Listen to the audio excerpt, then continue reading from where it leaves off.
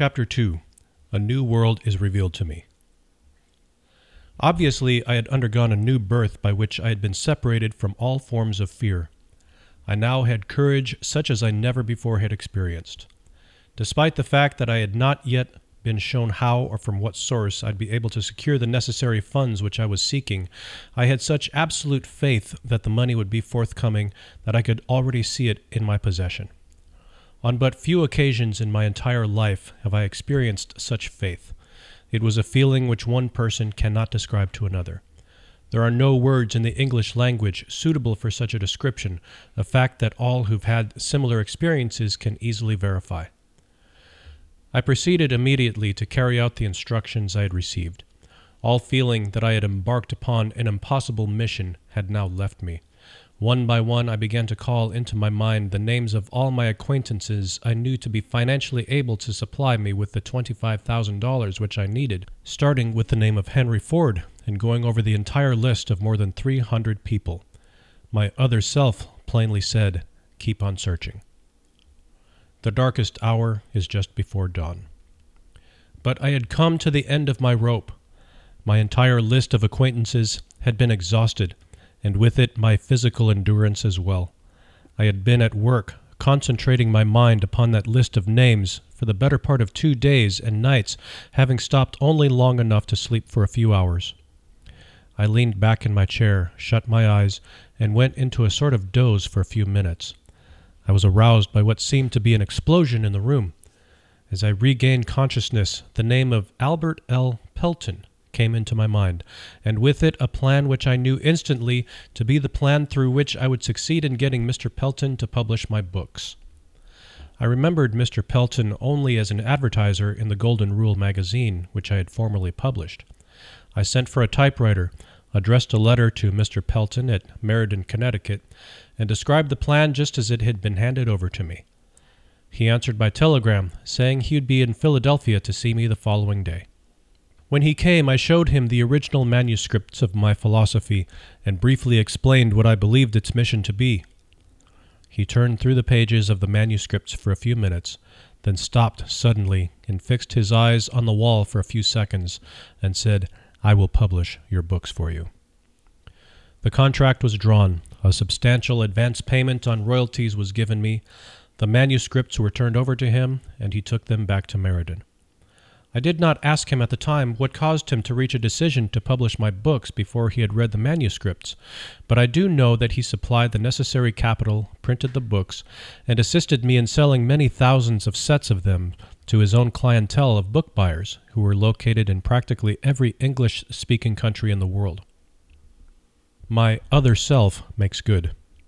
3 months from the day that Mr. Pelton called on me in Philadelphia, a completed set of my books was placed on the table in front of me, and my income from the sale of the books began to run high enough for all of my needs. These books are now in the hands of my students all over the world. My first royalty check from the sale of my books was for $850. As I opened the envelope in which it came, my other self said, "Your only limitation is the one which you set up in your own mind." I am not sure that I understand just what this other self is, but I do know that there can be no permanent defeat for the man or the woman who discovers it and relies upon it. The day after Mr. Pelton came to see me in Philadelphia, the other self presented me with an idea which solved my immediate financial problem. The idea flashed into my mind that automobile merchandising methods had to undergo a drastic change, and that future salesmen in this field would have to learn to sell automobiles instead of merely serving as buyers of used car trade-ins, as most of them were doing at the time. It also occurred to me that young men who had just finished college, and who therefore knew nothing of the old tricks of automobile merchandising, would be the material out of which this new brand of salesman could best be developed. The idea was so distinct and impressive that I immediately called the sales manager of the General Motors Company on long-distance telephone and briefly explained my plan to him. He too was impressed by it and referred me to the West Philadelphia branch of the Buick Automobile Company, which was then owned and managed by Earl Powell. I went to see Mr. Powell, explained my plan to him, and he retained me at once to train 15 carefully selected young college men through whom the plan was put into operation. My income from that retainer was more than enough to take care of all of my expenses for the following 3 months, until the returns from the sale of my books began to come in, including the cost of that expensive suite of rooms over which I had at first been so concerned. My other self had not disappointed me. The money I needed was in my hands at the proper time, just as I had been assured the money would be. By this time I'd been convinced that my trip to Philadelphia was by no means a fool's mission, as my reason had indicated it would be before I left West Virginia. From that time right up to this very minute, everything I have needed has come to me, and this despite the fact that the whole world has recently passed through a period of economic depression, when the bare necessities of life have not always been available to all people. Sometimes the arrival of the material things I needed has been a little late, but I can truthfully say that my other self has always met me at the crossroads when I have come to them, and indicated which path I should follow. The other self follows no precedents, recognizes no limitations, and always finds a way to accomplish desired ends. It may meet with temporary defeat, but not with permanent failure. I am as sure of the soundness of this statement as I am of the fact of being engaged in writing these lines. Meanwhile, I earnestly hope that some of the millions of men and women who have been wounded by the business depression and other unpleasant experiences will discover within themselves this strange entity which I have called my other self, and that the discovery will lead them, as it has led me, into a closer relationship with that source of power which surmounts obstacles and masters difficulties, instead of being mastered by them. There is a great power to be discovered in your other self. Search sincerely, and you will find it. Failure, a blessing in disguise. I have made another discovery as the result of this introduction to my other self, namely that there is a solution for every legitimate problem, no matter how difficult the problem may seem. I've also discovered that there comes with every experience of temporary defeat and every failure and every form of adversity the seed of an equivalent benefit. Mind you, I did not say the full-blown flower of success, but the seed from which that flower may be made to germinate and grow. I know of no exception to this rule. The seed of which I speak may not always be observed, but you may be sure it is there in one form or another. I do not pretend to understand all about this strange force which reduced me to poverty and want, and filled me with fear, and then gave me a new birth of faith through which I've been privileged to extend help to tens of thousands who found themselves slipping. But I do know that such a force has come into my life, and that I am doing all that I can to place others in communication with it. During my quarter century of research into the causes of success and failure, I have discovered many principles of truth which have been helpful to me and to others, but nothing I've observed has impressed me more than the discovery that every great leader of the past, whose record I've examined, was beset by difficulties and met with temporary defeat before, quote, arriving. From Christ on down to Edison, the men who have achieved the most have been those who met with the most stubborn forms of temporary defeat. This would seem to justify the conclusion that infinite intelligence has a plan, or a law, by which it hurdles men over many obstacles before giving them the privilege of leadership or the opportunity to render useful service in a noteworthy fashion. I would not wish to be again subjected to the experiences through which I passed during that fateful Christmas Eve in 1923, and since, on that eventful evening when I walked around the schoolhouse in West Virginia and fought that terrible battle with fear. But all the wealth in the world would not induce me to divest myself of the knowledge I have gained from those experiences. Faith has a new meaning to me. I repeat that I do not know exactly what this other self is, but I know enough about it to lean upon it in a spirit of absolute faith in times of difficulty, when the ordinary reasoning faculty of my mind seems to be inadequate for my needs. The economic depression which started in 1929 brought misery to millions of people, but let us not forget that the experience also brought many blessings, not the least of these being the knowledge that there is something infinitely worse than being forced to work. It is being forced not to work. In the main, that depression was more of a blessing than it was a curse if analyzed in the light of the changes it brought to the minds of those who were wounded by it. The same is true of every experience which changes men's habits and forces them to turn to the great within for the solution of their problems. The time which I spent in seclusion in West Virginia was by great odds the most severe punishment of my life, but the experience brought blessings in the form of needed knowledge, which more than offset the suffering which it cost me. These two results, the suffering and the knowledge gained from it, were inevitable. The law of compensation, which Emerson so clearly defined, made this result both natural and necessary. What the future may hold for me in the way of disappointment through temporary defeat, I of course have no way of knowing. I do know, however, that no experience of the future can possibly wound me as deeply as have some of those of the past, because I am now on speaking terms, at least, with my other self. Since this other self took charge of me, I have come by useful knowledge which I am sure I never would have discovered while my old fear entity was on the throne. For one thing, I have learned that those who meet with difficulties which seem insurmountable may, if they will do so, best overcome these difficulties by forgetting them for a time and helping others who have greater problems. The value of giving before trying to get. I am sure that no effort which we extend to those who are in distress can go without some form of adequate reward.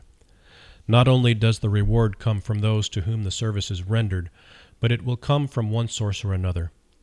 I seriously doubt that any man can avail himself of the benefits of his other self as long as he is steeped in greed and avarice, envy and fear, but if I am wrong in this conclusion, then I still have the unusual honor of being one who has found peace of mind and happiness through a viewpoint that was not sound.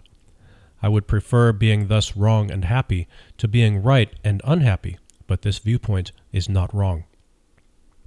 As long as I remain on good terms with my other self, I shall be able to acquire every material thing that I need. Moreover, I shall be able to find happiness and peace of mind. What more could anyone else accomplish? The sole motive which inspired me to write this book was a sincere desire to be helpful to others by sharing with them as much as they may be prepared to accept of the stupendous fortune which became mine the moment I discovered my other self. This fortune, happily, is one that cannot be measured in material or financial terms alone, because it is greater than everything which such things represent. Material and financial fortunes, when reduced to their most liquid terms, are measurable in terms of bank balances. Bank balances are no stronger than banks. This other fortune of which I speak is measurable, not only in terms of peace of mind and contentment, but as manifested in those adept at prayer. My other self has taught me to concentrate upon my purpose and to forget about the plan by which it is to be attained when I go to prayer. I am not suggesting that material objects may be acquired without plans. What I am saying is that the power which translates one's thoughts or desires into realities has its source in an infinite intelligence which knows more about plans than the one doing the praying. Stating the case in another way, may it not be wise, when praying, to trust to the universal mind to hand over the plan best suited for the attainment of the object of that prayer?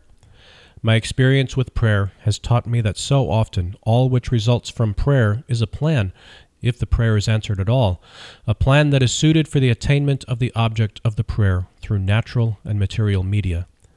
The plan must be transmuted through self-effort action. I know nothing about any form of prayer which can be induced to work favorably in a mind that is colored in the slightest degree by fear. A new way to pray. Since becoming better acquainted with my other self, my way of praying is different from what it was before. I used to go to prayer only when facing difficulty.